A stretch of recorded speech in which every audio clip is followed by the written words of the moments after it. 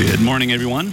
Welcome back to Local Spins on WICE, where we explore the beauty of local and regional music for a full hour each and every week.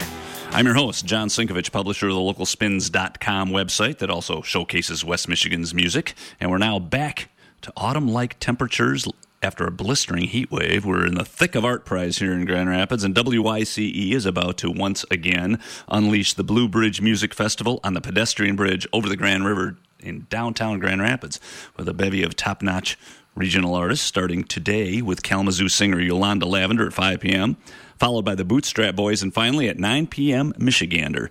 There's a full slate of bands playing Saturday as well, starting at 2 p.m., and I'm happy to say we'll have Jason Singer from Michigander in our studio the second half of the show to chat about his music, and we'll play his latest single as well. Before that,